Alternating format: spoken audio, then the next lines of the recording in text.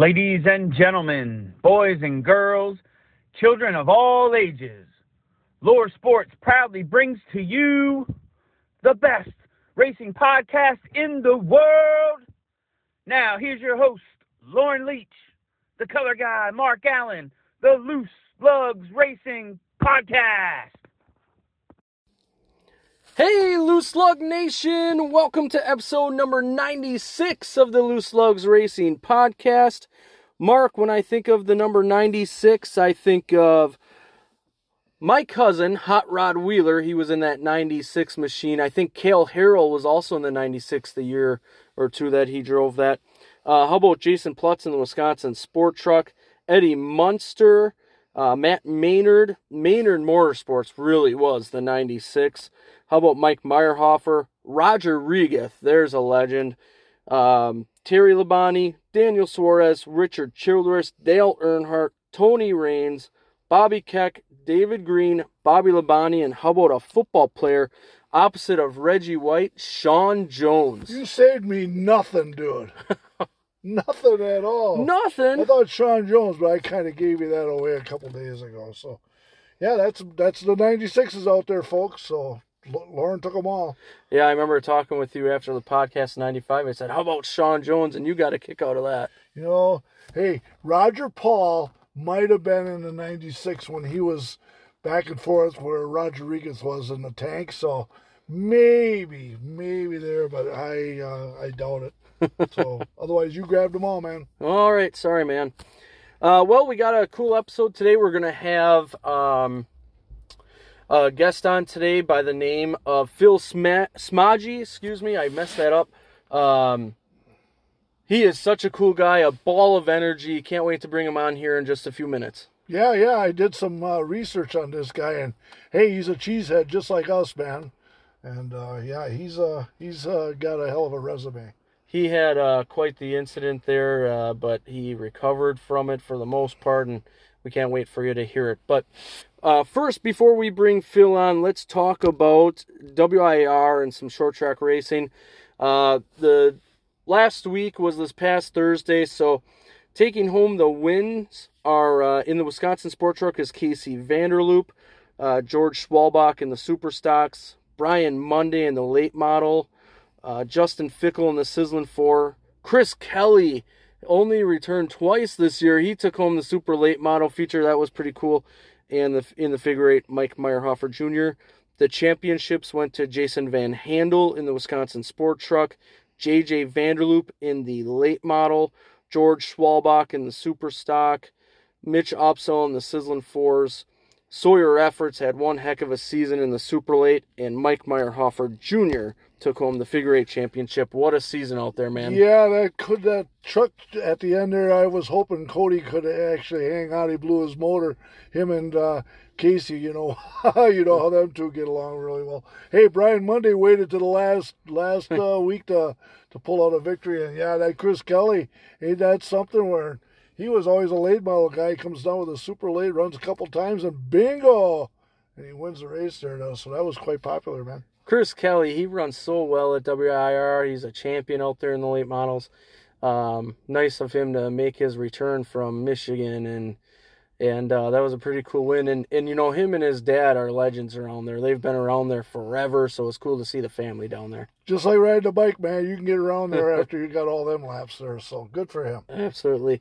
Congratulations to all the winners this year, all the champions, all the people that made the season great. You know, the officials, everyone involved out there at the track. Dan and Ginger for giving us a place to have fun every Thursday night. You know, they do a lot with the drag strip. They are busy people, I tell you what. The club had a great season, so it was just a lot of fun this year, and man, did it go quick. It goes quick when you're having a good time, man. So, yep, all of a sudden she goes, and when she gets unwound, yeah, it goes real fast. Yes, it does. Well, I tell you what, I got to mention some other champions that I just happened to saw. I don't mean to miss anyone in these champions, but just a couple of drivers that I saw took home championships. Steve Apel was the Slinger champion, super late model champion down at Slinger. The super late model champion at State Park Speedway was Brock Heinrich. He took home that big win, that Deachens win earlier this year when we saw him there. Scott Stankina at Norway Speedway in the super late models. Mark Eswine in the super late models at Golden Sands. And the pro late model champion, one to watch out in the next few years, is Kendra Cryer. Down at Madison in the late models, Zach Riddle took home the championship, and at Marshfield in the super late models, Mark Eswine also captured that one. I think he's got 11 championships now. It's either Marshfield or I think it's Marshfield. He has 11 at. Yep. He runs out of Central Wisconsin. He's the man to beat. It's either that or Golden Sands. One of them he has 11 at, which is just incredible. Yeah. Hey, how about Jesse Verhagen? They put a bounty on him for the late models down Late model slinger. Yep. So, he was down at the Dells, and I actually said he was Steve Litchfield, because it was a 32. Oh, no. And I put that out there, and some people go, no, that's Jesse Verhagen. I said, well, he's 28, not a 32, and I'm not used to that, so I got that one wrong. I'd sure like to see Jesse get in a super late and see a good ride, and see what he can do, because, man, I tell you what, wherever he goes, man, he's a winner. Yeah, it's exciting to see him. Remember when he came up at WIR a few years ago, and he had some good seasons up here. Absolutely. He's good everywhere he goes. He is, yep. He definitely entertains us. Yeah, so actually it was announced that him and Me Motorsports, which is that 32 super late model that he drives in the last few years, it was announced that they're actually parting ways, so we'll see what's up next for him. That car has been in through the wars, man. Looks kind of tough, but he runs that down at the Dells, but he doesn't perform too well with that car. He just hasn't got the results that he deserves. Well, I'll contradict you a little bit on that. I think he's had some good runs in there, but there's been some. I think this year maybe they struggled a little bit, but he's had some good runs in that car, and they make a good team. But like I said, unfortunately, they're gonna part ways, and hopefully success comes both of their ways. Yep. So that's how it goes. Get ready for next year, huh? Absolutely. Well, it was a great short track season. We still have some races coming up.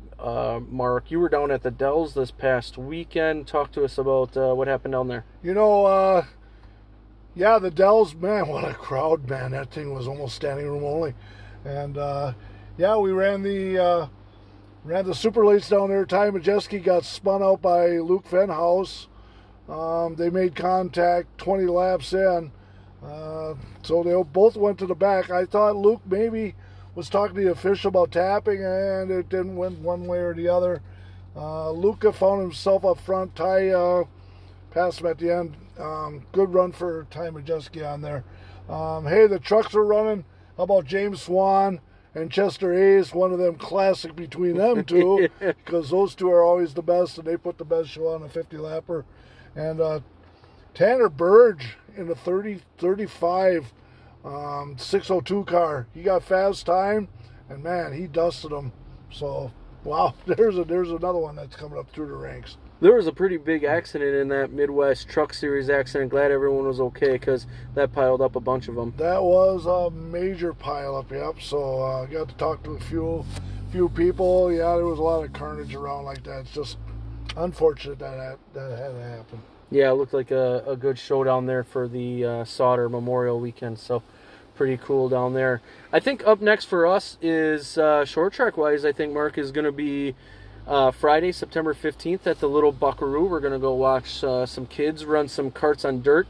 I don't think you've ever seen the kids race on dirt. I've seen them at GSR Kartway in Clintonville.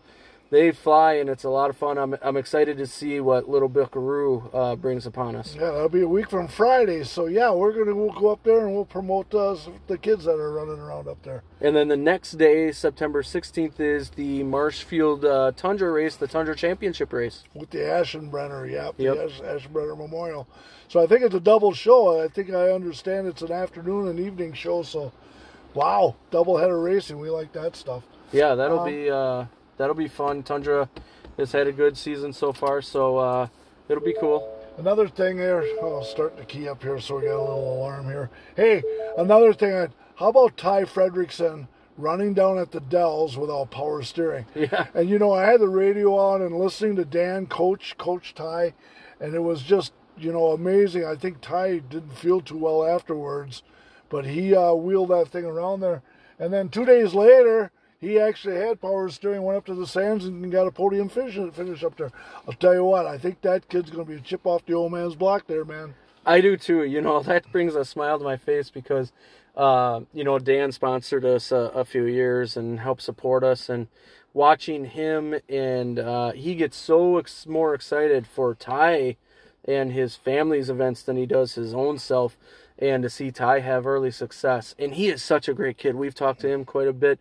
He understands what he needs to do. He's well-spoken. He's a great kid. So it's great to see that. And he's young, but he can wheel that car, man. But, man, 2 years ago, he was way down here. You know, he's only this tall. And also now you look at him, and I mean, he's as tall as we are, man. So he's growing fast. Absolutely. Yeah. Excited for his future for sure. Absolutely. Yep. I see a lot of dad in him, man. Yep.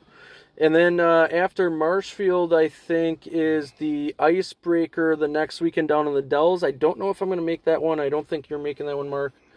And then after that, Oktoberfest is already closing in. And so Rockford crazy. There's the last day to Rockford. Yep. That's out there, and I just might take a Saturday, might fly down there. It's not in concrete yet. Yep. Then the Oktoberfest, that's going to happen, and anybody looking for Nashville tickets for the All-American 400, they just went on sale, and I just printed mine off, so I'm all set and ready to go to that here in November. It's crazy that we're talking about Oktoberfest, Halloween's after that, and a little later in October. It's crazy that we're talking about that already, but we're only a month away. That's the way it goes, man. Wow. You know, I felt that about 3 weeks ago when I sent out my check out to La Crosse for Oktoberfest, thinking, you know, when you start doing that, you know, the season's just winding up around the corner. Unbelievable. Yep, absolutely. Well, I think before we transition into some NASCAR talk, why don't we bring Phil on? Hey, we're going to the hotline? Go on the hotline. Let's do the hotline. That's good stuff, man. Let's do it. All right, Smagical. Phil Smage, you're on the Loose Lugs Racing Podcast. Thanks for coming on, man. How are you doing? I am doing great, if great means having a really good time in life, but also being incredibly tired every day of it. So, yeah, I'm doing tiredly awesome. How are you doing, man? Hey, Phil, how you doing, man? Hey, when I was looking your stuff up, hey, you're a cheesehead just like we are. You're from Elkhorn down there. You know, I just spent some time down there at Ribfest down there. Love that part of Wisconsin, man.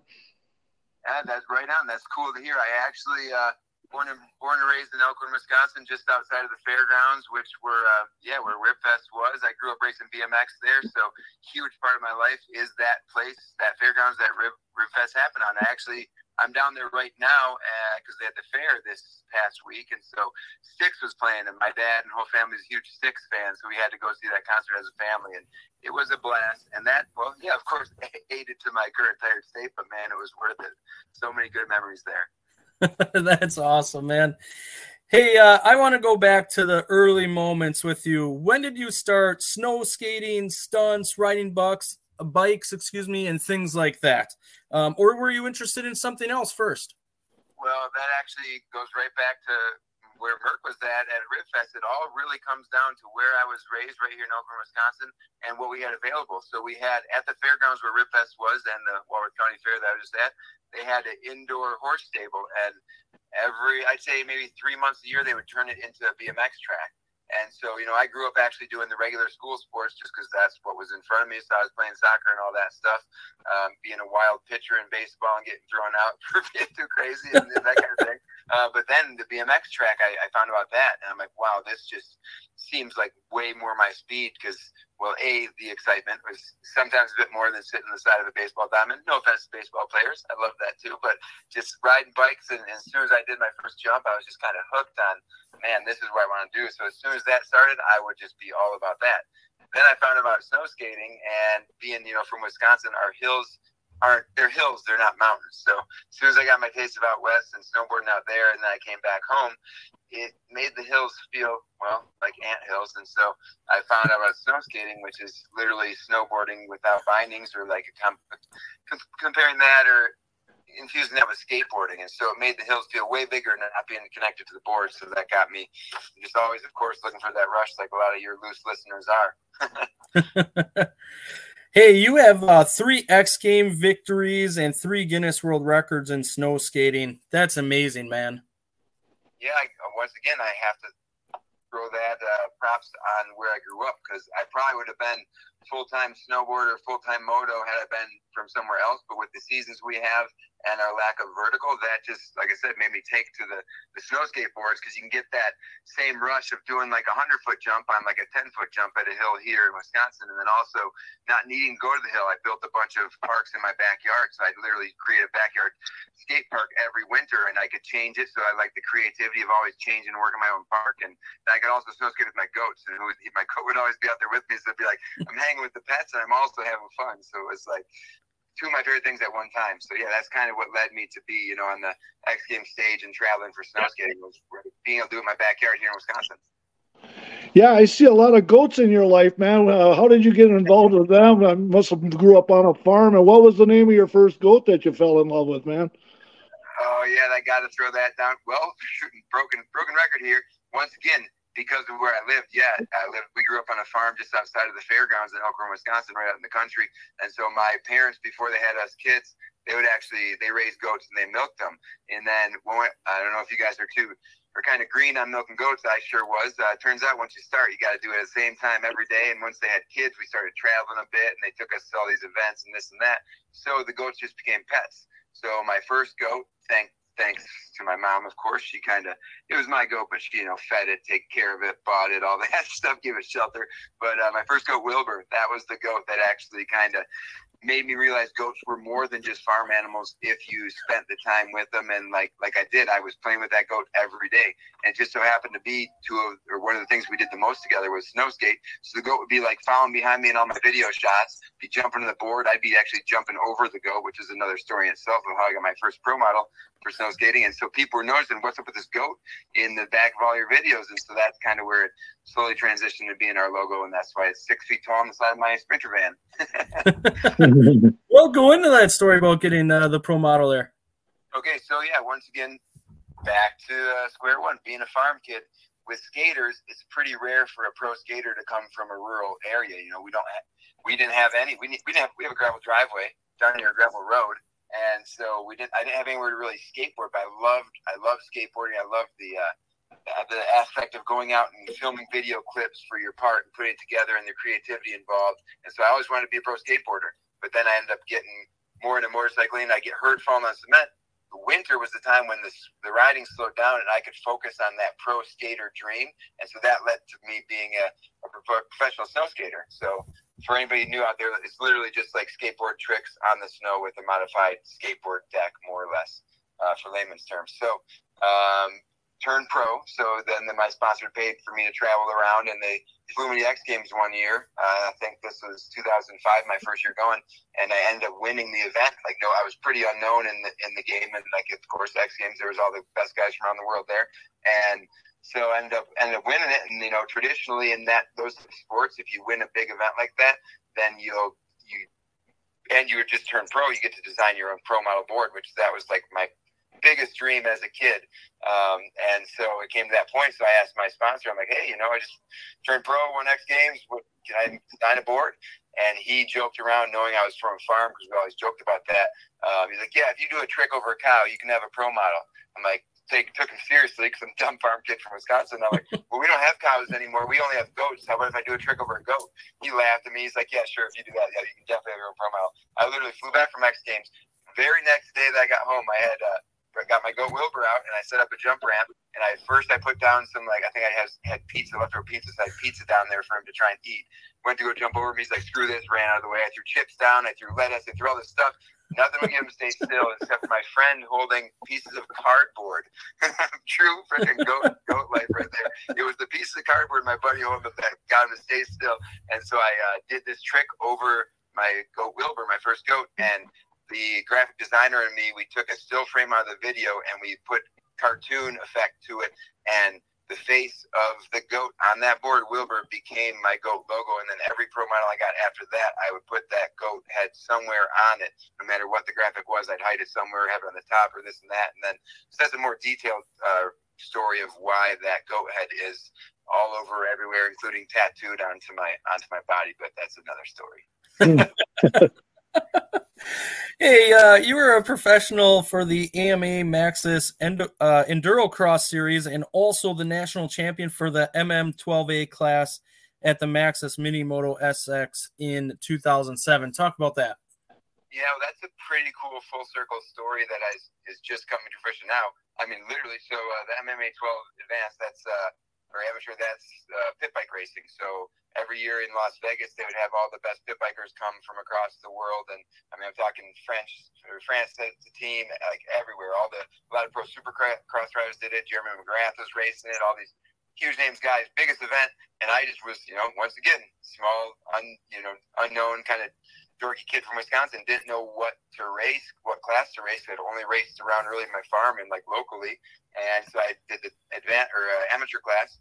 Ended up ripping with McGrath and those guys time wise in practice, and just winning the event by a long shot. I was like, could not believe that had happened, and then that brings us to current today. So that was 2007, and right now I'm on my phone in my van, watching my friend that came to that race with me, and he's watering his backyard pit bike track. We're in our mid to late 30s, and we're still doing the exact same thing. I got half my riding gear on still. I'm like between riding pit bikes right now. So that's a pretty cool full circle thing that you brought that up. When I was doing that as an aspiring professional rider in all different sports, including enduro cross, like you mentioned, but pit biking was still like one of my biggest passions. And now, fast forward all these years later, all these injuries I've been through, and it happens to be the motorcycle that I can ride currently the best with my disabilities I still have from my razor jumps, I'm sure we'll get into, or side-by-side jumps, I'm sure we'll get into. And then, switching over to enduro cross. I did that for many years, finished top 10 in the series, maybe just once. I don't know. I was pretty scatterbrained, obviously like to do a bunch of different things besides just train. So physical fitness was usually a tough point on those races because it is so physical to do those races. There is no breathing room. On supercross and motocross, you get in the air, and unless you're scrubbing really hard, you can just let loose on the bike, take a breath. Endurocross, you're jumping a rock or a log or a tire, or you're landing. It's like there's just such small room for air and nowhere to breathe and relax. So it's just the heart rates, body gets so fatigued. And so anyway, long story, extra long. That was kind of what took me, off. I'd say off the pace there, but it was a really good experience. And then all the years that I raced that actually brought me to today, where right now I'm in negotiations, nearly close to go and announce that entire series this year for TV commentating. So to go from years of racing it and building up, not necessarily the best finishes, but all the experience, meeting the people, understanding the tracks, the techniques, it's kind of come full circle. Now I'll be likely just doing what we're going to do this weekend and then talking about the guys who are still good at it, which isn't me anymore. Oh man, that's an awesome story there and good timing there, like you mentioned. Yeah. Hey, before we get into some of the stuff that you mentioned previously, I want to talk to you about playing Captain America in the Marvel Universe Live Tour. Talk to us about doing some of that. So that was another rare opportunity where I was on the Nuclear Cowboys Freestyle Motocross Tour for Feld Entertainment, who also owns the Marvel Tour and Supercross and a lot of stuff. And so they actually wanted my wife, who she's a pro rider also, and they needed a pretty blonde girl that can ride. And well, lucky me, that's my wife. So they needed her because there wasn't anybody else to fit the bill. And then they kind of coerced / transferred me over to that from Nuclear Cowboys. So it was not necessarily something that I seeked out doing, because it was a full-time live on the tour type of thing. And I was still racing at the time. I still had all these other irons in the fire, so I wasn't really ready to fully commit. But then I looked at her and I both doing it. We were already talking about getting married, and so I was like, wow, if we could, we both have this income coming in from this full-time tour, we could buy a house, we could, start do this and that. So it was more about the lure of traveling with my wife and getting something set up for us in the future. But then it ended up turning out to be one of obviously shapes my whole life, my career. People talk to me about that quite a bit. We were the initial cast that brought the show to life, and at the time, we were doing some gnarly stuff on trials bikes. Like, it was literally do or die. We were riding 20-some feet up in the air on this 1.5 foot wide spiral that was always shaking and slippery, and then dropping down on these platform 6-foot drops where if you missed the brake or gave too much gas, you would literally fall 20 feet to the floor. And some of the other guys that I was with on the show, they did that. And so, like, it was pretty intense initially. They have since, like, slowly, I won't say dumbed it down, but made it safer. So they took out a bit of the risk factor and therefore some of the wow factor, but also it made it a lot easier. We were doing 3 shows a day some days, and when you're, like, risking your tail 3 times when you're counting on your bike working every time, you're counting on the people who are setting up the set to dial it in and get in the right spot, and, like, sometimes things won't be connected, to be shaky. So yeah, we had to work for that one. That was of course, riding a bike, can't complain. That's everybody's, or a lot of people's dream job. So it was a dream job, but it was definitely a job that was a grind. We drove all the way across Canada, drove all the way across the U.S. multiple times. And I literally started doing it just with the goat van and my wife, so we could save on hotel fees and save for our cabin. And that brought us to a whole nother story in the future with, we got our first property because of that tour. So Captain America, he got Smage Retreat to be started. So that's pretty cool. Salute. That's right. Hey, when did you start doing the Smage Bros riding shows? And also talk about being on America's Got Talent. Me and my brother Pat, who I'm not the only one out there. Actually, look at the Lawrence brothers in motocross and supercross. Younger brother started kicking my butt. He was 15 and I'm like 18 or whatever. Both riding, started riding, like getting to that pro level. And we did, I guess I don't know, it must have been my dad that's like, hey, he took us to a trials riding show. We're like, wow, we could do most of the stuff that this demo rider's doing, this show rider's doing. So my dad actually built us some features out of like old wooden spools from the farm and painted them and made them all kind of nice looking, kind of farmer rigged up. But that was in like 2003. I'm pretty sure. Like, I was still in high school. My dad just linked us up with some like local. I think we did Lake County Fair Supercross down in Illinois, and that might have been one of our first shows. And then other dealers saw us at those shows and wanted us to do one at their open house or this and that. And so it kind of led to us then investing back in a better show trailer.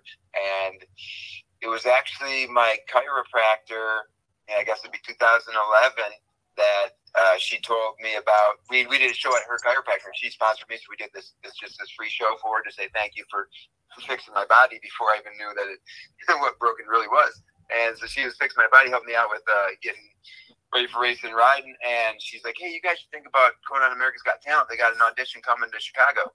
And we're like, well, shoot, we never really thought about that, but I guess so. So I made a video of an audition video and sent it in. And literally like less than a day later, I got a call from one of the producers, and they're like, holy cow, we love you guys. You're so talented. You're exactly what we're looking for. But what were you going to do on the show? Because we did have in the video, we had a couple, like maybe a unicycle clip or a bicycle clip too, I think. But it was predominantly 99.999% motorcycles. They're like, yeah, what are you going to do on the show, though, because we don't allow motorcycles? I'm like, what? Well, that's obviously what we're going to do on the show. We're motorcycle riders. What are you doing? They're like, yeah, the fire marshals, they can't do them indoors, blah, blah, blah. And I'm like, well, shoot. Oh, that sucks. So pretty much they called to ask, we're going to do a show. I said, well, we're going to ride motorcycles. They said, no, you can't. So I'm like, dang it, bummer. So I hang up with that, thinking the America's Got Talent dream is over. But I don't know, something inside me, I was like just training my like show riding right before they called. Like it's exactly what we're doing right now. I stopped riding, answered this call from them, got bad news, but for some reason I just went back out and just like, well, screw it, I'm just going to keep practicing this routine over and over anyway, because we'll eventually use it in some Smage Brothers show or something. So I went out and did that. Literally within an hour or two, they had a producers meeting. They called back and said, okay, we need to try it at least. So can you meet us in Chicago auditions? And we're gonna have you audition on a rooftop. So they had all the the parking garage. They had all the producers and judges and stuff come up to this rooftop of parking garage because we weren't allowed in the regular building. And and they had us audition, and they loved it. And so they're like, well, that was great. Like, we really want you to be on, but yeah, you're still probably not gonna, because the motorcycles, and we don't know if we can. So we're like, oh, cool. We got all hyped up about it, and then let down. Yeah, you're not gonna. Anyway, then the New York. So that was just like Chicago live audition, but they have the first episodes are filmed in New York City, and they call us and they're like, okay, we want you to come to this, but we can't promise you that you'll be able to do it. We're like, shoot, that's a long drive, and we got to bring our bikes and our show trailer, our obstacles and stuff. We're like, man, I don't know. And they're like, okay, we'll cover your, no matter what, if you do the show or not, we'll cover your travel. So we go there. We're driving around downtown New York City with freaking big boxes of metal and bikes, and it's so bad. And anyway, we couldn't park by the hotel, so my brother ended up sleeping in the van so it didn't get robbed. And then we woke up at 6 a.m. to go and do an audition in front of the fire marshal of New York City on the stage, and we push our bikes out on the stage, and I grab the front brake, and freaking my bike just slides. And I look at Pat, we're like, oh crap. They coat the stage with this clear coat to make the lights reflect off of it for TV to make it look cooler. But it was like riding on friggin' ice. So we both look at each other, and this New York City police fire department guy fire marshal is so pissed to have to be there to watch us freaking ride our bikes in this arena or in this whatever it was, one of the famous New York City venues. And we look at each other, Pat and I, and I'm like, I don't know what to do. So we let almost all the air out of our tires. So they're just like practically flat, and we winged it and just somehow didn't mess up in front of the fire marshal. And he's like, okay, they're good. We told them, how much fuel it holds and how much we need to finish the routine and this and that. And they let it fly. And then, yeah, they just really liked it each time. We could tell that they were going to have us move on. Whether voting is real on that show or not, I don't really think so, being on the inside. But they just I could tell they wanted an extreme act, and they liked our personalities, or maybe actually they just probably wanted our grandma to come on because she was the star of the show anyway. But yeah, we ended up going all the way to the finals, the top 10, and it came down to the next. If we made it into the top 4. Then once you get that far, then they own your 20% of your earnings from anything related to your talent you did on the show. You have to pay them 20% for the first 5 years. Then it's 15% for the next 4, and then 10% for the next 2. So you got 10 years of your next 10 years. You're paying them no matter what show you do. So literally, we found that out. We're like, and it was our family. Full circle again. It was our family pond party, family reunion. Like I told you why we couldn't do it on Labor Day, because I had this family reunion before. Yeah, like I told you, it would go to 5:30. It did. So anyway, we had this coming up. It was the same time of year right now. And we told the producers when they were doing we want to go home. So we kind of started making a joke out of it because we didn't want to be there. We didn't want to make it any further. We knew we weren't going to win because the singer usually wins that show for a reason, because of them getting 20% of their earnings for the next X number of years. Usually, a singer wins it, makes a CD, sells millions of copies. That's going to be way bigger than a variety performer who goes and performs at local county fairs like we'd be doing. And, we end up going on tour afterwards. But I'd have to give that out. They would own part of the dang retreat, Magical Retreat, because I'd have to pay them. They would have got my Captain America money even. Wow. So, yeah, we made the choice as brothers not to want to go further, and so we kind of joked around on the results show. Like I was sack tapping Smalls, and when they're like, "Do you guys like what would it mean to win?" I think I said something like, "We don't want to win. We're happy to go back to the farm," or something. And so they actually had a meeting with after we did our results show. It was live, so they couldn't cut us. They had a meeting with all the other contestants. What the Smage Brothers did out there is not okay. This is a life or death scenario. You need to be showing real emotions. It'd be so sad if you had to go home. Like, you have to show the drama, and we're just like all high-fiving when we got kicked off. Yeah, that was quite the time. Literally walking off the stage after the results show, they have a sign for the contestants. Go to the left, go this way to go see a psychiatrist, or go this way to go to a pizza party. And I can understand. I'm not trying to belittle the seriousness for some people on this show, but for us, like I said, we've been there so long, and with our act being a motorcycle act, we couldn't practice at all because they had to build our act, and they didn't realize how heavy the bikes and the forces we were dealing with were. So they'd build it, and it would either break or move as soon as we hit it. So we never really got to practice anything, just except for when we were live on stage. So it was. Yeah, it was stressful, but hey, it helped buy our property, I guess. So yeah, cool times. Crazy, man. Crazy. Hey, when did you link up with Travis and Nitro Circus and doing some of that stuff? So that was actually during the Captain America days. We were on tour on the East Coast, and my wife actually, well, weirdly enough, they used to date as young moto kids back in the day, so they were still friends. And we were in Maryland, and I had my dream being an action sports guy. I just really wanted to ride Pastrana Land, and we were right there. So I'm like, hey, Sarah, maybe hit him up and see if we could go ride. And she didn't, but our other moto friend Ashley Filek, she did. And he's like, yeah, I'm out of town, but you guys can go. There's bikes. You go ride the bikes and have fun. So we did. And I was filming, and I was sponsored by this Killer Shot GoPro company who makes all these wild mounts. One of like those 360 helicopter spinning around your head ones. And so I was riding his bike, and well, for one, I was just so stoked because I was finally riding Pastrana Land, and so I was just riding on a level that I normally don't ride, like just excited, just ripping.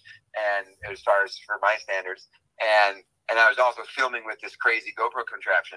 And so somehow I put an edit together and put it online, and somebody showed Travis it. I didn't send it to him. I didn't have really contact with him at the time.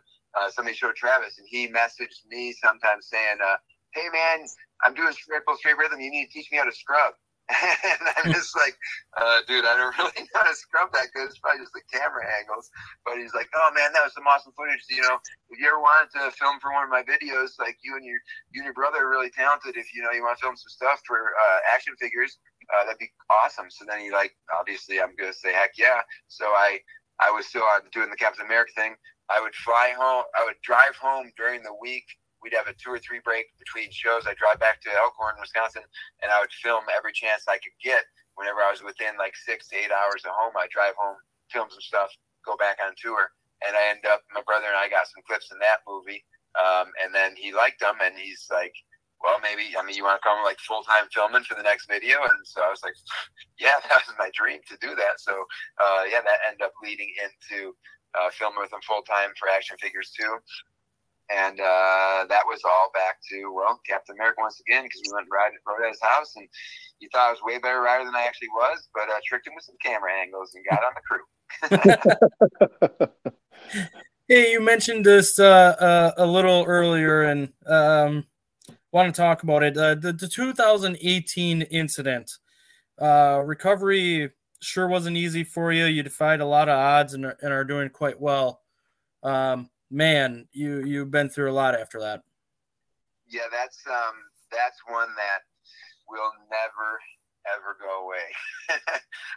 It's of course it in good ways and in bad ways. So yeah, initially, there was outlook right away. It was a good thing I couldn't move anything, because those first 2 nights in the ICU, I was suicidal, and I would have definitely done something I would have unplugged everything I possibly could to stop it at that time. But thankfully, I had people around me that didn't let that be an option, and also because physically the first night I was alone, and if I could have done anything, because I'm not sleeping, I'm just sitting there thinking my life's over because I'm never going to move anything again. And so if I could have moved my arms, I would have yanked, I would have pulled whatever cord, they say pull the plug, I would have pulled all the plugs.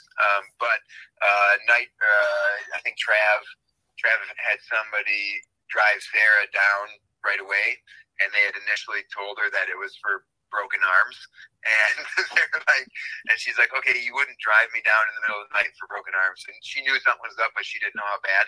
But then also videos and word was leaking on the internet that it was Travis who did the jump, and he was dead, or he was paralyzed from the neck down, or this and that. So word was getting out that it was Travis, and he had those Evel Knievel jumps coming up where he jumped Caesar's Palace, and that was actually the reason why I did the jump and not him, was because he was under contract to do the Evel Knievel jumps. And although he probably would have nailed it, been just fine, there's obviously always a chance that something bad happened when you're jumping that far. So he came in the next day to be like, hey man, I hate to do this to you, but could you do a video just to let people know that you're alive and that it's not him?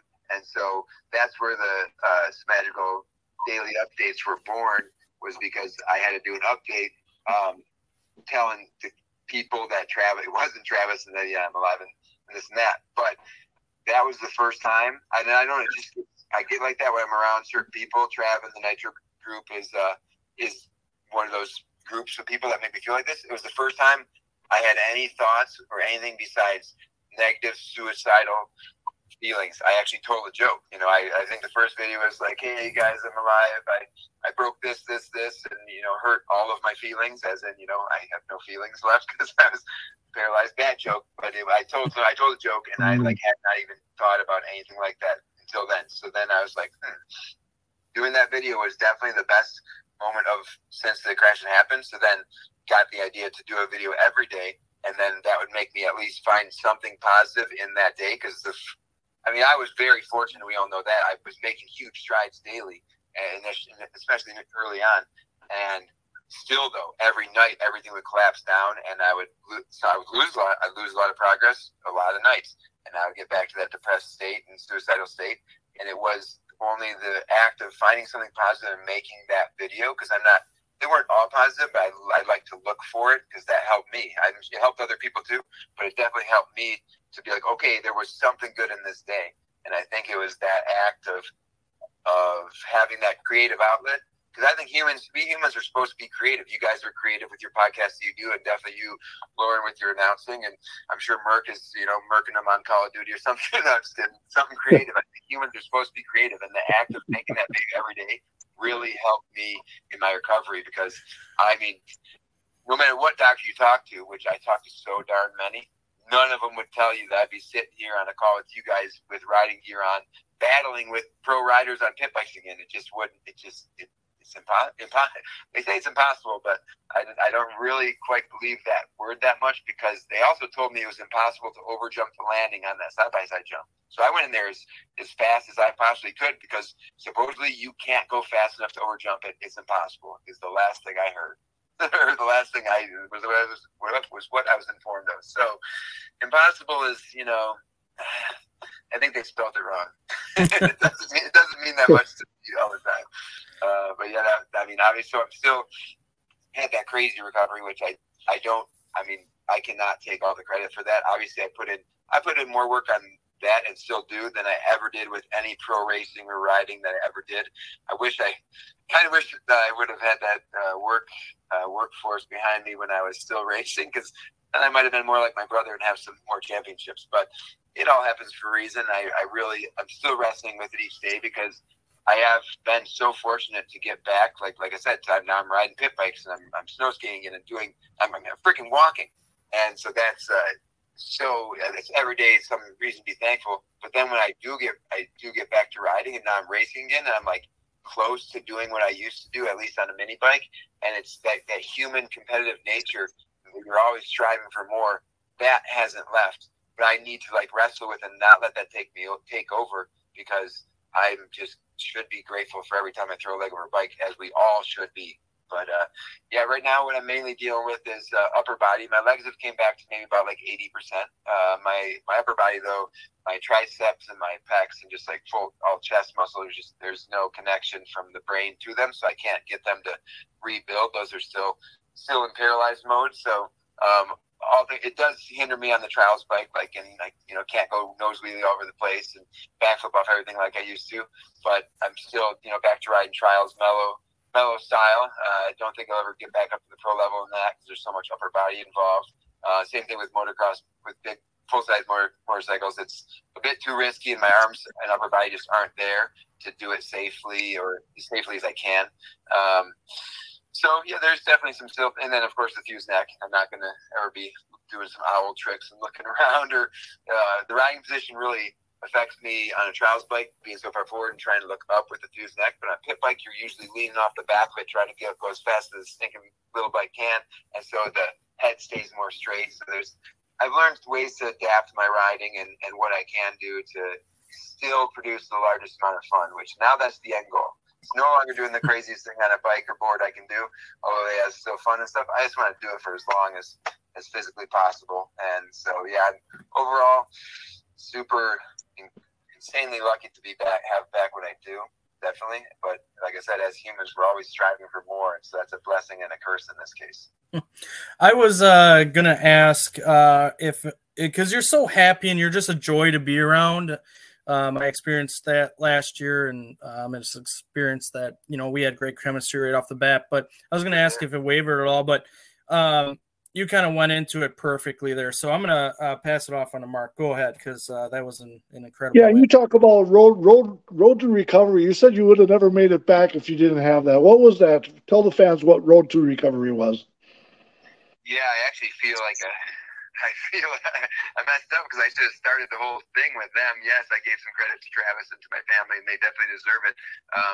But now, like, Road to Recovery helped keep my family together. They didn't just help me.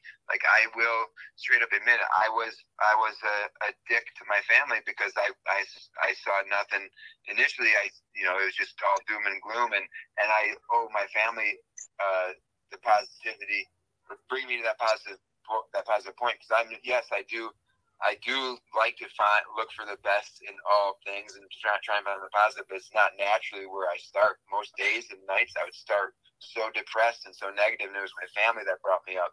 And the only way my family had anything left in them after dealing with me and my situation was the people at Road to Recovery. Like, they were darn near therapists for my family, because I would seriously beat them down and be just so sad. And obviously, most days were just filled with crying, and how's my family going to see me like that and not have it affect them? And Mike Young, he would literally call my wife and mom and talk them off a cliff each night, because that's where I would be pushing them to the edge of this cliff. And so it was like, yes, they helped us financially. They did help with a lot of fundraisers and help deal with the insurance companies, which is something an athlete doesn't really know how to do properly. And so, yeah, they did so much financially with fundraising and that stuff, but it was more so the mental help they did to my family, and then it turned to me, which is what I will always be grateful for them for. It wasn't just a company helping a person. These were caring humans that really wanted to not only help me. It didn't matter, actually. And they made me more okay with whatever happened in the recovery. Like, there was more to it than that. And so they were darn near professional therapists when we needed them the most. So that's the biggest thing that company has left with me. The biggest mark is how they help my family deal with the crap I put them in, not only with just the injury in general, but yes, how I reacted to it. So I can't take much of the credit for my positive attitude. It's in there, but I needed people around me to help it come out and try and stay out. And I still do, and I think we all do. So, Road to Recovery, those guys and girls are the freaking best. I will support them forever. We're going to do some events here, and I don't know why I didn't think about this earlier, but every event we do at our cabin and our property from now on is going to be a Road to Recovery fundraiser, because that I will support them till my last days here. Man, incredible. Boy, that's a lot going on, and appreciate those guys and girls that are involved with that too, because we're talking to you today, and that's part why. Yeah, no, that is hugely why like I said, there was dark moments. I might not have been here, and they definitely helped me still be here. So they rule, and everybody should support Road to Recovery, because even if it's way more prevalent than you know. And not only do they support certain athletes when it happens, usually obviously Supercross, motocross, like athletes, it's where their industry is based around of, but they also help awareness. They have so many different fundraisers in there. I'm sure that they're just in with Wings for Life, the Red Bull deal, and there's a lot more people out there, and I realized this through my social media stuff, just people reaching out to me. Hey, my sister just got paralyzed. My cousin just got paralyzed. And it's not always motocross accidents, obviously. 95%, I think, are automobile accidents. So now that I'm in all these groups, it's way more prevalent than I used to know. You hear about one or two guys in motocross or maybe in car racing every other year that they get paralyzed, but it's happening all the time, and those people really need a lot of help, because I've been there, and it's something that I couldn't have done it on my own, and I consider myself a fairly bullheaded, strong-willed person, and if I didn't have my family and friends and definitely Road to Recovery, I don't know if I'd be talking to you guys right now. So that's how serious I am about how great those guys are there. Man, kudos to them, and thankful for all that they do. Hey, I want to transition into the Eva Destruction. That's coming up on Friday here. You're coming back to announce with me, correct? Yeah, that's the last I heard. Is they're like, hey, we think you did a good job, and I'm like, ooh, I hope it wasn't just because I brought a TP with me last time to help spice things up. I was literally like, I was inches away from having him come again this year, but he's got got an event to do in Kentucky, and that was a Dixon Flannel thing, and it big this and that. He couldn't quite make it this year, but I think with you and we're gonna make the show pretty darn good. Plus, we're not the show. What's happening on the track is the show, and anybody that's ever been there knows that it is just nonstop entertainment, and like it's like a race you just never seen before. I love it. So fun. Man, I'm so excited to hear that. You and I, like I said a few minutes earlier, had great chemistry, and really looking forward to it again. I have to ask you though, what was your favorite event from the Eva Destruction last year? Man, that's the worst question. I cannot choose. Like I was just looking at the list. I was actually looking at a list as I asked you earlier if there was a cutoff time, like a hard stop time or not. Because me being stupid and me, I booked way too many things in too short a time period. So I'm actually taking off from the Eva Destruction and going to a pit bike race in Minnesota. So I'm like, can I leave overnight? Do I leave the next morning? How is this going to work? So anyway, I was as I'm looking for the stop time, I'm looking through the list of events and then just remembered, oh, this is my favorite. Oh, this is my favorite. So man, I hate to tell you, this is the first question of the interview I can't answer. I don't know. Hey, man, that's a good thing, though. That's a good thing for sure. One of the events last year I have to ask you about was the limousine world record jump. Yeah. You told me you did that before, and after seeing it, wow. Yeah, so I was involved with the last limo record jump. Thankfully, I wasn't the driver, and thankfully, I was only there as like a stunt double stand-in. It was a pit viper thing that we did with Jim York, who now is, I think he does. His main thing is just doing weird world records. So we were doing the limo one, and that guy actually, we were talking about this yesterday. I forget the driver. I hope he's going to be there again. The guy who did it last year, he broke Jim's record. And so there was, I don't know, I wouldn't say saltiness, but Jim's a competitive person. And so he's like, okay, well, now we got to work on re-breaking it. And I'm like, man, myself and my four-wheel jumping days are long gone for world records. I don't see myself being much of a part of anything, but I will definitely help hype the crowd up with you if our buddy's back to re-break it, or I guess he still has it most likely. My friends stay more up to date on the world record limousine jumps than I do. Hey, I have two things I want to end with. First thing is, tell us about Tatty Cat's snow skating. Very entertaining videos. Man, I give you props for bringing that up. That's currently, I would say, one of my biggest passions in life, strange as it may sound. But so the deal with the snow skating cats, I just had a really amazing cat. I didn't really initiate that happening. I just, much like the goat, my cat Taddy would be out with me when I'm snow skating all the time. And it would be the only one. My friends wouldn't want to, but the cat and the goat would be out there with me. So eventually the cat just started joining me. First I would be carrying it with me, like, just because it would just climb on me and like want to ride on my shoulders when I'm skating. So I'd be holding it and skating around, and then eventually I'll try and hold the front of the board and see if he wants to go down the hill as I'm holding the board. And I just worked with him and slowly would let go for a bit longer. Fast forward, the cat starts doing rail slides and jumping downstairs and all this crazy stuff. And the reason why any of that happened, I think, because right now, myself, I can no longer push myself fully physically to express my creative outlet. Like what I used to do, what I love about trials riding, I could look at anything and I could come up with a creative line, no matter how crazy it was. If I could think it, I could physically do it. I can't do that anymore. But with the Tatty Cat snow skate tricks, I could think of something just so outlandish that was like shouldn't work. But if I built it right and tested it right, the cat could do it. Because think about it, their balance is infinitely better than ours. And I mean, I can stay on the board pretty good going nil, so the cat's better than me, guaranteed. And also, they're just quicker. So never once has there been any and I test everything too. So there's never been any sketchy situations because cat's not going to do something that it's afraid of or doesn't want to do because it's a freaking cat. You can't force a cat to do anything. So I think I really just fell in love with it because it enabled me to still push my progression and creativity further than my own body would allow, and the cat thoroughly enjoyed it, and so did millions of people across the internet. Friggin' Shaun White, most famous snowboarder ever, he's posting Taddy's videos. So it's so cool, and it's a way that I can still push my creative boundaries and bring joy to people like I used to do on a trials bike, doing shows and doing videos for Nature Circus and that. So it's kind of like a natural progression now that I'm older and fully, well, not fully, older and more crippled, we'll say. It's a way I can still kind of push myself to that boundary of what can I do creatively that can work. And like I said, the cat will do it as long as I do it right. And Taddy just happened to be the first cat that made me realize that that's even a thing, that a cat would be even interested in doing that. And so Taddy, RIP, during the pandemic, we lost him.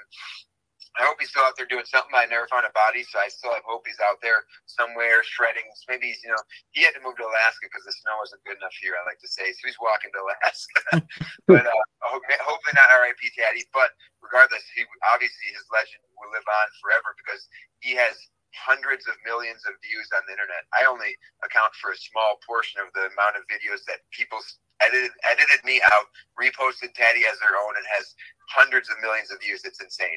Like, there's people, a lot of people are making money off Taddy, and it's not really me, but when I do, I just buy more wet cat food for our current cats. Hey, I want to end with this. Man, you're doing well. You're biking a little bit more. You're getting better. You just had a baby, and you mentioned lack of sleep a little bit. Congratulations, my friend, on Finnegan there. There's another miracle. He literally is. All babies definitely are. I mean, Finnegan for sure. For the instance of, well, I don't know if you know, but my wife, she also had an injury, a neck injury. So her skull is fused down from her skull all the way down to where I'm fused, C7, and she had some right side paralysis from her. Blah blah blah. Long story short, she's fully fused up, and we're both broken and old, and so a baby wasn't really in the cards. And with the spinal injury, not to get too in detail, but the last thing to come back to life usually is the private parts, because that's where your nerve endings end. Start at your head, wrap around by your feet, come back up, and then end at the private. So it was very, very unlikely that would return to function, and it didn't look like it would for quite a long time. So the fact that we made it happen and that he came out a badass baby, I mean, I just can't even put into words how lucky that we are that we're able to make that happen. So that, I believe, will be similar to the outlet of having the Taddy videos. Is now it's not really about me. There was so much of my time and my family's life that was about me during the last 5 years of me recovering from this catastrophic injury, that now, I mean, my focus is not on me. It's on making the best life and best backyard playground I can for my son Finn, and providing him with, as good or better childhood than I had, which I was really lucky that my parents did and grandparents did as well. They did for me, so I have a responsibility to do that as well as I can for him, and that's the goal now. Well, man, thank you so much for your time. It was a joy to have you on. I am really looking forward to 2 days from now with the Eve of Destruction, announcing with you, see what else we can come up with while talking about it. It's going to be a great show. Thanks again, man, and hey, we'll talk to you soon. Hey, I appreciate that. Pleasure talking to you two guys. And I hate to say it, buddy, but I answered most of the questions tonight, so that means I'm going to lean on you and your expertise this weekend at Eve of Destruction, because, like I said, me and four-wheel vehicles, we got a love-hate relationship, so I'm going to let you lead the show there, buddy. I look forward to it. I appreciate your guys' time and for having me on. Yeah, man. Have fun out there, man. See you in a little bit. All right, sounds good. We'll see you guys soon, and hope to see all you folks out there at the Eve of Destruction this Friday night. Absolutely. All right, take care, guys. Man, I tell you what, Phil is quite a guy. You can tell the energy he has, how positive he is. I just remember announcing him with last year, and we had such great chemistry to just right off the start. Matt and I have been doing it for so many years that we start that way, but Phil and I, he just fit right in. Travis Pastrana was there. He filled in from time to time, but Phil did a great job, and I'm looking forward to doing that at the Eve of Destruction here on Friday. So that's fast coming up here. Yeah, I looked him up, man, just to see what his bio is and everything. And holy smokes, he's done a lot, man. You know, when you got Guinness Book of World Records, my holy smokes, you know. And boy, he is a very fortunate, lucky man. The medical has actually helped him out. He's not back to 100%, but I'll tell you what, he's a lot better off than was definitely expected. So good for him. Yeah, I'm really looking forward to seeing him Friday and catching up more with him and talking about things and seeing him. So should be fun on Friday at the Eve of Destruction. You know, like he said, get your tickets, because if you haven't already, you are extremely late and could be in trouble to get those. And it's supposed to be beautiful out too, man. It's going to be a nice night for that. So, yep. And usually the place always sells out. So I'm surprised there's still tickets available. Absolutely. I mean, you got the trailer race, which is one of my favorites. You got the football match with the big propane football going against each other. The Bears and Packers, right? They paint the cars that way. One year they did Vikings, I think, but usually it's Bears-Packers, yeah. And then you got the bus figure eights, and you got some other stunts going on there. It's just crazy. It's going to be a great event. It always is. Can't wait for Friday. I hear Rockstar's bringing 7 to 8 cars up, you know, and he's gonna bring all kinds of entries in. So good for him. Russell Beck, he's gonna entertain the people, and he's the type of person that'll entertain you, man. He will, and the rest of them will too. It is a very entertaining night. Yep. So. And you know, the one thing I think about too when I think about the Eve of Destruction is Terry Van Roy and Wool Robbie. I'm going to think a lot about Terry this year. I always think about Wool Robbie. Man, they love the Eve. They made it happen, and it's sad that we're not going to have them there, but we'll honor them and have some good times in their honor. That's unfortunate, but hey, they're in our thoughts, and that's the best we can do right now, man. Yep, for sure. Well, how about we get into some NASCAR talk here? Before we get into Darlington, Mark, let's recap the trucks. So the trucks are going to Kansas this next weekend. And remember, the playoff standings look like this. So Grant Enfinger and Ty Majeski have advanced with wins. Corey Heim and Christian Exis have advanced on points. Hocevar is plus 56. Zane Smith plus 29. Matt Crafton plus 9. Nick Sanchez plus 3. Ben Rhodes is minus 3. And Matt DiBenedetto is minus 20. So just to recap the trucks real quick. So we're going to lose 2 after Kansas. The bottom 2 are out after Kansas. Yep, that's correct. And we'll talk more about Kansas and in our picks for the trucks coming up here. But just wanted to recap that before we get into Darlington as well. But now we'll transition into Darlington for the Xfinity Series first here. In Stage 1, Hemrick almost loses it twice in the first 18 laps. Good saves by him, and he was still running 8th after all that. He was all over the place, man. He was sliding. Hemrick was having a bad... I don't know how he saved him half the time. So, you know, he got to race the racetrack, right? And that's right. Boy, he sure was. Sammy Smith would spin in Stage 1 shortly after that. Yeah, Sammy Smith. Yeah, he also got in it with Mayer, too. So that was when they both got sent to the back, but at the beginning. So Sam and Sammy ended up going to the back at the beginning of the race. And actually watched them kind of come through there. Hey, Barry was loose all over the place too, man. He was crazy also. And hey, and Jones and Heim, they were actually rubbing each other up, and then there was a little payback after a little further down the line. There was, absolutely. Williams brushes the wall. A few laps later, he has a tire go down, and the stage would end under caution. Nemechek takes the first stage over Hamlin, Larson, Allgaier, Custer, Hill, Hemrick, Busch, Chandler, and Herbst. Williams right front. When that thing went, it just destroyed that car. The whole right side was gone off of that one. Yep. In Stage 2, pretty clean. Nemechek takes that one as well over Hill, Larson, Hamlin, Allgaier, Custer, Chandler, Smith, Retzloff, Herbst, and Hemrick. So, yeah, Nemechek was the man. Both stages looked like that was the guy to beat right at that time. Yes, it did, for sure.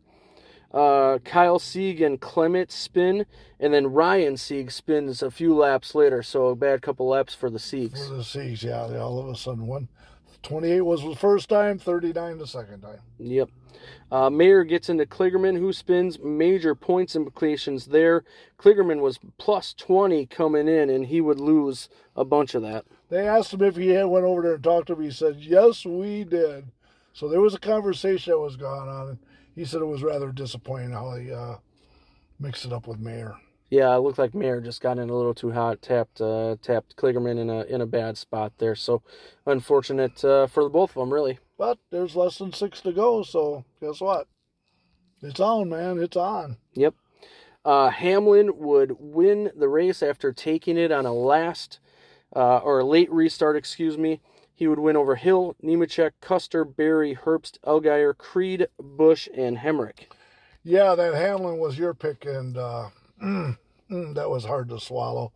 He earned it, though. He didn't run away with it, so, actually you earned that race, so congrats to you, man. It was a very entertaining race. It was. Well, Darlington is. And, hey, that's only 200 miles. That's quick. So that's why you got to really get her done there. Yes, you do. So the point standings going into Kansas for the Xfinity Series, Nemechek, Hill, Allgaier, Custer, Mayer, Chandler Smith, Sammy Smith, Burton, all with wins. Berry advances on points to the playoffs. Creed is plus 56, Hemrick plus 55, so they're pretty much locks. Herbst gained all that back. He was minus 20. He took 21 points away from Kligerman at that, so he's now positive 1, and Kligerman is minus 1 there going into the regular season finale at Kansas. So now Hemrick turns around. Now he's in the 10 car because he is going for the Owners' Championship. Is that what it is? Yep, Owners. And then Derek Kraus lands in the 11 in a beautiful black and orange car sponsored by, Hardscape Construction? Beautiful race car. Good to see Derek's got a shot. Let's see him perform. Got top quality stuff there with Colleague. He's ran well in Colleague stuff before. He ran well in the truck race at Milwaukee. He's got some momentum behind him. Hopefully this thing can take off for him. He deserves it. Yeah, so that's good news that came out down the line there on that one. Yes, absolutely. Looking forward to seeing Derek back in the Xfinity Series with Colleague Racing. The Cup Series at Darlington the next day. Bell has a long stop early because the jack fell. Stenhouse was speeding on pit road. First stops of the day for a couple of playoff drivers don't go well. Chastain overshot his pit. The 23 had I don't know if the hose was kinked or coiled wrong or whatever, and they were wondering if there was enough air pressure in the line that was actually going to be able to tighten the tire down. So, and then when the stage was over, Wallace tried to stay off the 22 of Logano, and he spun out, so the caution came out. But that little contact sure messed Logano up. Yeah. Bell would also hit the wall decently hard, but would continue. Hamlin wins the stage over Reddick, Larson, Harvick, Blaney, Keselowski, Elliott, Bell, Buescher, and Almirola.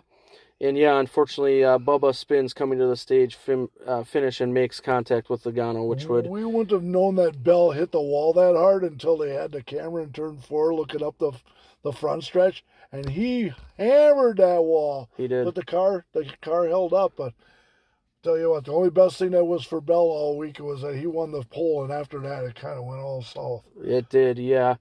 In stage 2, Truex has a loose wheel on one of the stops. Yeah, that's my pick right away. So, yep, so he had to come back in, and he ended up 2 laps down, and he got 1 lap back, and then later on he got a wave around due to the stage and got back on the lead lap. But he was poo-poo all day. He was terrible. Then a caution for the lights going out. The inside lights in 3 and 4, they were out for some time, but they were getting worse. And then under that pit stop, a huge fire. Buescher had a fire on that stop, and the tire changer stayed working. Unbelievable. His name is Dalton Leonard, that tire changer. And did you see the video that RFK put out there recently? Awesome. It was. He was standing right there in flames, and the car took off, and it was in flames, and Like, yeah, stay in there and do your job, right? Well, that's what he was saying. They interviewed him and the Jackman, and they put this video together and explained what was happening. And he said it's just a part of it. The video, if you haven't seen it, I know it's on X under RFK Racing. Go check that out because it's quite the video. Yeah. You know, when the lights went out and then they were asking the drivers, and I think Harvick was the one that came up and said the best, that it was actually putting a shadow across the wall. And, you know, the most important part is being up tight against that wall, and there was no lighting there. It took them 10 laps to figure out how to shut it down for a little bit to fix the lights. But I could definitely see where the driver's point was like, it is so vital to be up close to the wall, and that shadow was casting across there, so you really couldn't follow through with that. Yeah, and speaking about Harvick, a little later, he kind of has an interesting line there. He doesn't really get up towards that wall, but he makes that line work. And it does, yep. And that's how he gets around there. It's almost like Darlington, he has his own line, and Atlanta, he has his own line. You know, the Harvick line is, you want to call that one too at Darlington.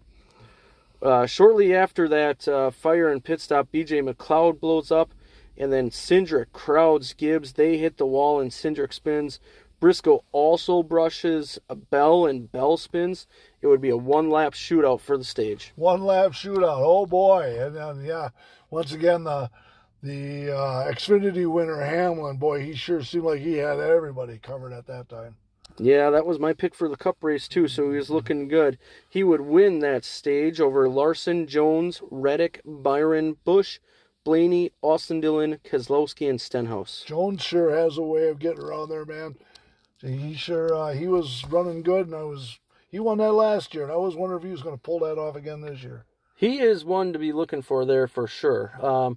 Be interesting to see what the Toyota connection for Legacy Motor Club comes up there, and now it was just announced that John Hunter Nemechek will be in that 42 next year when they switch over to Toyota, so be interesting how that team does next year when they switch to Toyota with those two drivers. All right, we'll see where that goes, and then yeah, we can just sit back and see what's going to happen with Gragson. You know, don't know where he's going to be as long as he gets himself straightened out, but I have a feeling you'll find him back in Xfinity next year. Yeah, we'll see Xfinity or trucks. It sounds like coming out there, so we'll see what happens. At the final stage, I should say, Larson hits the wall decently hard and starts to fall back a little. It also came out of gear. Reddick also doesn't know what gear he's in, and it also came out of gear on him. So anxious moments for the 45 and the 5. Well, you know, it isn't just like the stick comes off, you know, it's progressive shifting like that. So, yeah, you'd have to try to remember what gear you're in and how that works out. And then right away, Hamlin thought he had a loose tire, and he raced on in, and he ended up a lap down, and the pit crew couldn't figure it out of where the loose tire was. And they were shining a flashlight looking at all them divots that are inside the rim, and they never found it. It was just, I don't know if it was equalized tire or what the whole deal was with that. Yeah, it was unfortunate for sure for the dominant car of the day, and also unfortunate for me, but unfortunate for that 11 crew. Yeah, and then he was all along was going to get the lucky dog if it actually happened, and then finally once when the leader caught the pack, and then the one time once when Hamlin had a chance, he was involved in an accident. So if you're involved, you don't get your lucky dog. So he never got it back the rest of the race, man. Nope. Yaley smacks the wall, no caution. He would go to pit road, and then Reddick gets into Newman while leading pretty good. Busch hits the wall twice. He pits. Newman then spins while they are pitting. Harvick, who chased down Reddick, was trying to pit but didn't make the line. He pits. Unfortunate for him, so it would be a bigger penalty. Others avoided going down pit lane. What a story that would have been for Harvick. Man. Kyle Larson would win the race off of pit road, but actually what started that is Reddick saw Harvick trying to pit. He slowed down, and Newman had to get on the binders hard and just looped it around. Why did Harvick pit? I just stood there like, what are you people doing? All he had to do was drive through and get back on the racetrack. He would have lost a couple positions. But this here was a penalty, and you got to start all the way at the back. I don't understand why they pitted that car. Yeah, it sounds like they didn't know if they made the line or not, but it seems like it happened. He saw the spin I would have think he or the crew would have saw that the red flag or the red lights were on, I should say, during pit road and should have done that. But clearly a miscue for the 4 team. And it wrecked his race, man. I mean, he was running, second at the time? And they pitted. And I just looked at the TV like, what are you doing? You know, all you got to do is just do a pass-through, get through. You lose a little bit of position, but you at least would have track position instead of being dumped all the way to the end. So, unfortunate for them. But think about that. If that caution comes out 2 seconds later, he makes the line, he comes out smelling like roses. Yeah. We were just going to say the same thing. But yeah, I mean, just unfortunate timing there really is what it was, because if that doesn't happen, he's in good shape. But when you're committed like that, you got to find some kind of communication. Say, hey, you didn't make it, don't pit. But after you pit, and then you lose all that track position and just that short time, you're never going to make that back up. Yeah, yep, unfortunate for sure. Bowman tries to block Suarez twice, doesn't work. Tries to block? He did block. Like, what are you doing? They wreck, and unfortunately, Burton gets involved. He's an innocent bystander in that very aggressive blocking by Alex Bowman. Yeah, and he clobbered the 99, and that finished him off right then and there. Yeah.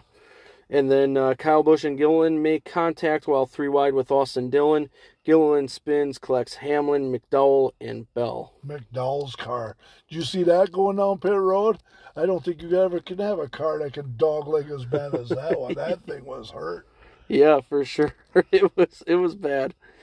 Larson and Reddick both brushed the wall multiple times in that race. Close finish.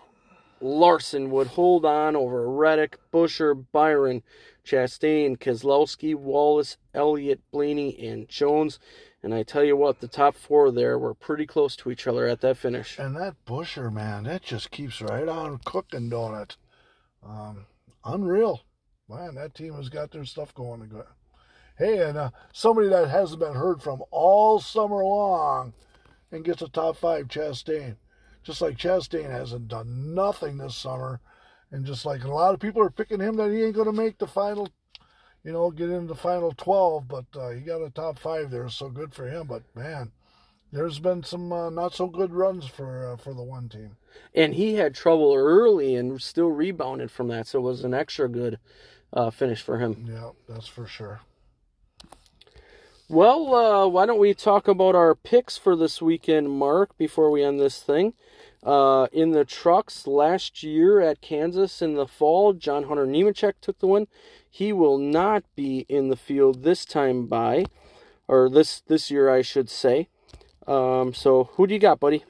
Yeah, since I lost to Milwaukee, since Majeski couldn't overcome all the obstacles down in Milwaukee, and I got a 7th and still wasn't good enough. So at Kansas, man, I'm gonna throw some Zane Smith at you, man. I'm gonna have to go that direction and see how that Ford can operate. Speaking of a lull, he's kind of been in a lull since earlier in the season when he was on fire. So I think he's about ready to shine again. I think so too. That's why that's up there, right there for you, man. Well, they were actually at Kansas in the spring, and who won that race, Mark? The same guy who won the Milwaukee race. That's correct, Grant Enfinger. So I have not used Grant Enfinger all year. I thought I used him once before. I've been saving him, so guess what? I'm going to take Grant Enfinger to win Kansas and sweep the races this year. That's a good pick, man. So, yeah, he won there, so see if he can double them up. Yep, absolutely. In the Xfinity Series, I go first here. The defending race winner in the fall was Noah Gragson. I am going to go with Brandon Jones. For some reason, he's got to make it happen, and he's a guy that is going to be pushing the envelope, so I'm going to take a chance and take Brandon Jones for the 2nd time this year. Isn't he going to be in that car again next year? He is. Yes, so he's going to be back in that car. You want to talk about total bad luck and no luck at all? Yeah, Brandon Jones is the definition of that. Hey, man, I'm going to throw Nemechek at you. I need to catch up to you, man. I'm, 6 behind you right now? So I need a Nemechek win at Kansas. He dominated in the truck series at Kansas. I think he won both truck races there. So he sure has a way of getting around there. So I'll give you a big dose of Nemechek. That's going to be a hard pick to beat there, but you never know what can happen in these things. That's right. In the Cup Series, the defending Kansas Fall Race winner is Bubba Wallace. He's in decent shape to try to advance to the next round, this time as well. I am going to take a guy that you just mentioned, had a good finish, kind of was in a lull all summer. I'm going to go with Ross Chastain. Yep, so he got a top 5, and maybe they'll turn that around now. It's playoff time. Hey man, I'm gonna throw some William Byron at you. Boy, that team has not lacked much at all year. I think Kansas is a good place to throw him out there. Second time I picked him. Yeah, that's you don't have to say that's a good pick because everyone knows that, but good pick, man, and it'll be a fun weekend down in Kansas. Hey, the ARCA series is also there, so a lot of racing down in Kansas this weekend. Weather looks good, 20% on Friday night, otherwise mid-80s. Saturday, Sunday look awesome. I think we're good to go for Kansas all weekend for the racing. All right, that's good to hear.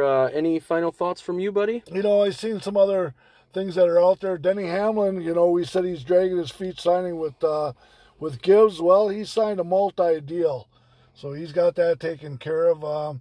Today they came out and said that the Xfinity Series, they are going to get more stricter on their inspections. There's too many loose ends that's coming into tech before the races and stuff, and they want to button things up, so they put the word out that they're going to be inspecting the cars a little bit more closely. All right, that's some good stuff from you.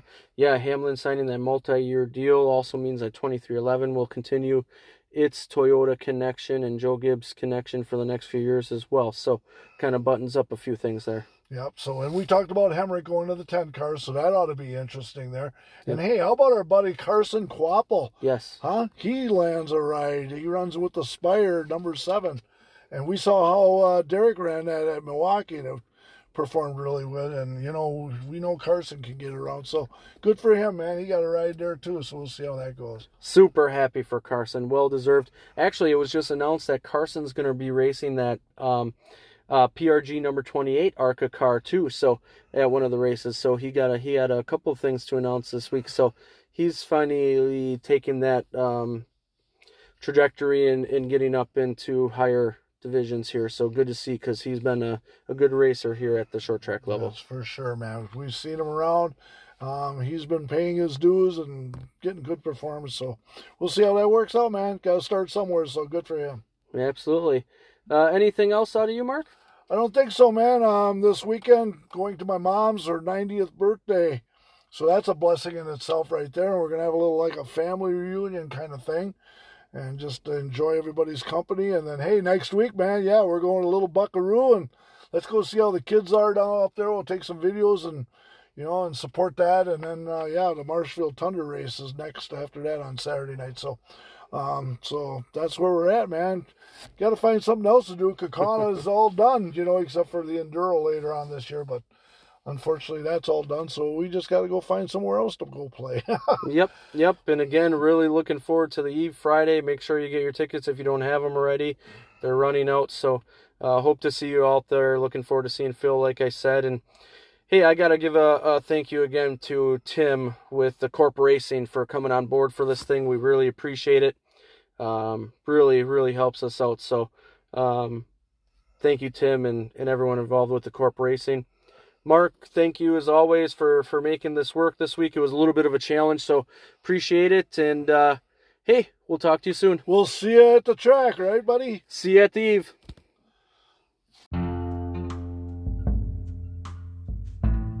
This has been a production of Lore Sports. Hope you all enjoyed it, and thank you for listening.